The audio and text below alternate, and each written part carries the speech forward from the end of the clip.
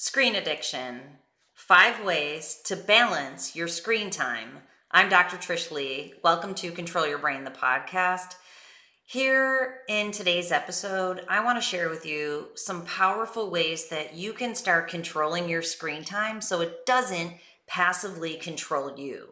So let's dive right in today. Number 1 is tune in and tune out. Plan time for your screen time. Don't let it interrupt your day all day, every day through notifications, which we will talk about in just a minute. You decide when you're going to use your screen, not that you're pulled back in every time it summons you. So when you're going to tune into your screen, when you're going to tune out, what that requires is screen-free zones in your home. Decide when and where you're going to use your screen and when and where you are not. This should include mealtime and time with your people. Stay present, intentionally connect. Don't be pulled away that distracts you into the oblivion of other people's passively throwing their information or ideas about their life at you. Yes, that can be fun, but you decide when you're going to go on your screen. Don't be pulled back in. So what I want you to recognize is that every time you are pulled into the screen, it's because it's a super normal stimulus and it is giving your brain a hit of dopamine to make you feel good. Now, the problem with that is if you go back to your screen too often, the dopamine is linked to your screen and it's no longer linked to your life, which it would be if you weren't constantly pulled into the screen. My son Declan, who's adorable, he's 20 years old, he's beefy and amazing. He has very intentionally decided not to go on any social media. And he is rocking out his best life. He went to Barnes & Noble the other day to get a new book. He's hanging out with his friends. He's in the gym for an hour and a half, 2 hours every day, very intentionally moving through his life, not constantly being sucked in. Decide when you're going to tune in and when you're going to tune out. What I said to him was, what about Crunchyroll, which he likes to watch anime on? He's like, I still have Crunchyroll, but I watch a show. And he's like, I watch a show to decompress at the end of the evening when I'm done studying. He's in school for engineering and computer programming. A perfect way to relax, something that has story structure that he's decided to tune into. Beautiful. So decide when you're going to tune in and when you're going to tune out. Okay. Number 2 is curate your social media feed. Social media is people putting their content out for one of 2 reasons. Reason number 1 is for likes and for validation and for attention-seeking behavior. That's great if you're using it to connect with your people. So that's a really powerful way to use that. You put your content out to show people it's your birthday and that connects you. And then as a friend of someone who's it's your birthday, you get to tell them happy birthday.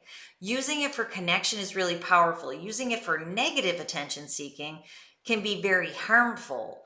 And what it can do is it can give you anxiety if you're watching the shiniest version of someone's life. And remember, we all have shiny parts to our life. We also have duller parts to our life. I joked a while back that I just wanted to put all the dull parts of my life and all the angsty part of my life on social media, which people also do that. And we're going to talk about that in a second. I was only kidding. But the idea is, it's either to have people connect with you or to get other people's attention. You can do it in a positive way. You can do it in a negative way. You can be involved in it in a positive or a negative way. And when I say positive or negative, that's not a judgment call. It's a healthy or unhealthy way when it comes to brain health and to emotional regulation. So if you constantly watch someone who's showing you the shiniest parts of their life and it's making you feel bad, that's not healthy. That's what we're talking about here. All right, the second way that a person can use social media is to share their purpose with the world. That is incredibly powerful on both ends. So if you are a person sharing your purpose, man, that feels good. If you're watching other people share their purpose, that feels great too. And that purpose is actually more of that connection piece than the attention seeking. So my daughter Saoirse rides horses. She has a feed just for her horse riding, and she's connected to all other people in the horse world there. Such a beautiful thing.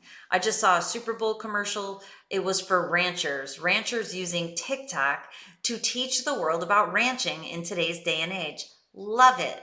And it inspires me to teach people about brain health. Seeing people on purpose is just amazing. So remember, those are the two ways you can be involved. Choose connection, choose purpose, stay away from attention seeking, and definitely if it's making you feel bad or it's giving you FOMO, the fear of missing out, get back on purpose in your life and have the joy of missing out. JOMO. Okay, so curate that feed. Number 3 is doom scrolling or news. So news inherently for a long time has been the reporting of the awful things that happened today or yesterday. And now that's carried over into social media where people will doom scroll, watch intruder videos, watch accident videos, watch crash videos. Please realize that when you're watching content like that, or even if you're consuming a lot of news about all the terrors of the world, it can change your perception of the world. It can give you fear and anxiety. It gives many people fear and anxiety. So if you want to know what's going on in the world, watch it for a little bit when you've decided to tune in, but then tune back out to all the positive things that are happening in the world and all the things that are happening in your world. That's what will get you on purpose. So be careful of doom scrolling and news. Okay, number 4 is turn off your notifications. Notifications, again, are going to do one of two things. One, it's going to give you a dopamine hit. It's going to be like, oh, there's somebody who wants to tell me something. And it will give your brain a little dopamine, again, pulling you back into the screen to feel good. I want you to go into your life to feel good. Secondarily, if you have your email notification showing up all the time, it might give you a hit of cortisol. I know that was happening to me, and I had to take my watch off because I could not get the email notifications off. And I have many different emails for work and for parenting and for personal stuff. So my watch kept buzzing me, and every time it did, it was something for me to tend to. And it would give me a little cortisol spike. It was really starting to wear on me. So I took that watch off and I am free. Now I schedule times to check my email through the day. I never check my email after 7 p.m. so I don't put something in my brain that needs to be taken care of that I don't have time to take care of. I'm very conscientious and I'm very careful about what I put into my mind and my brain. That's what I want for you too. Turn off those notifications. You decide when you're going to check all of it. Okay, and then lastly, number 5 is find some alternative activities that give your brain dopamine for pleasure, give your brain serotonin for joy, give your brain oxytocin for connection, the happiness trifecta.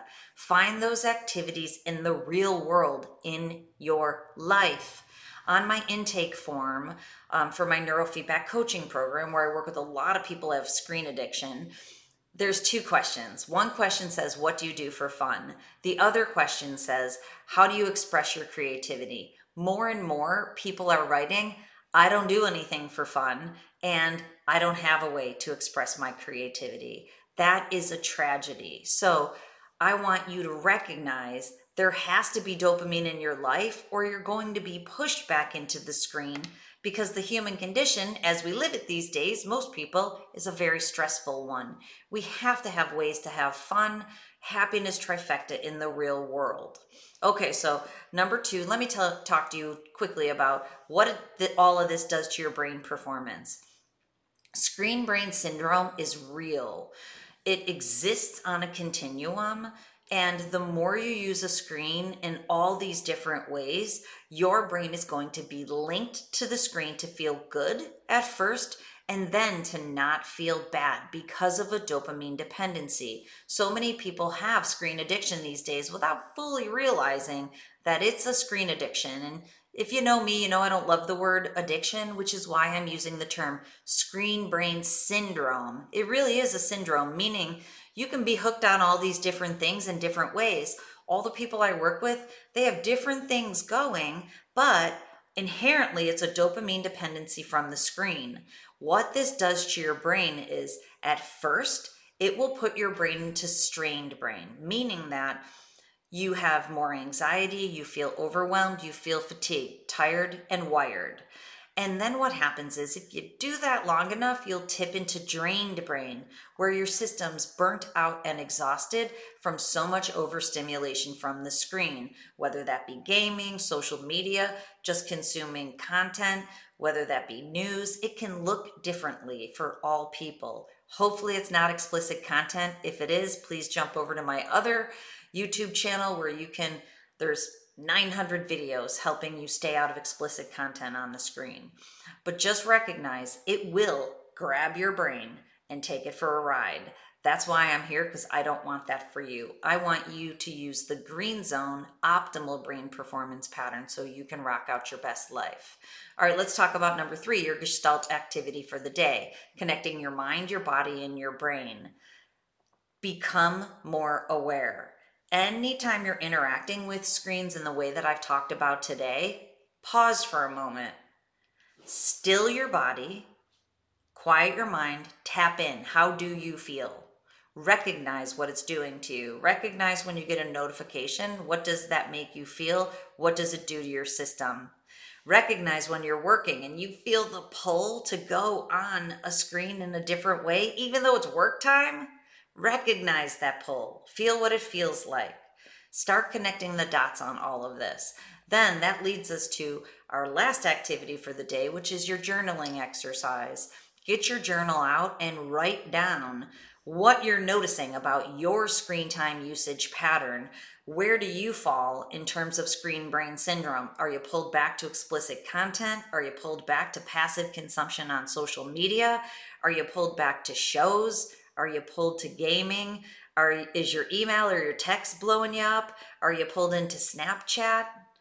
And again, not all of it is bad. It requires moderation in that stimuli spectrum. Some should be avoided, but moderation for the rest of it. So become aware of your patterns. Then write down how you can get on purpose in your life and get dopamine from the real world, from your life. Figure it out. What do you like to do? What brings you pleasure, joy, happiness, and connection? Write down 2, 3, 4 things and start rounding out your toolbox instead of your one tool of going to the screen. All right, I hope this helps you out, and I'll see you next time. And until then, control your brain or it'll control you.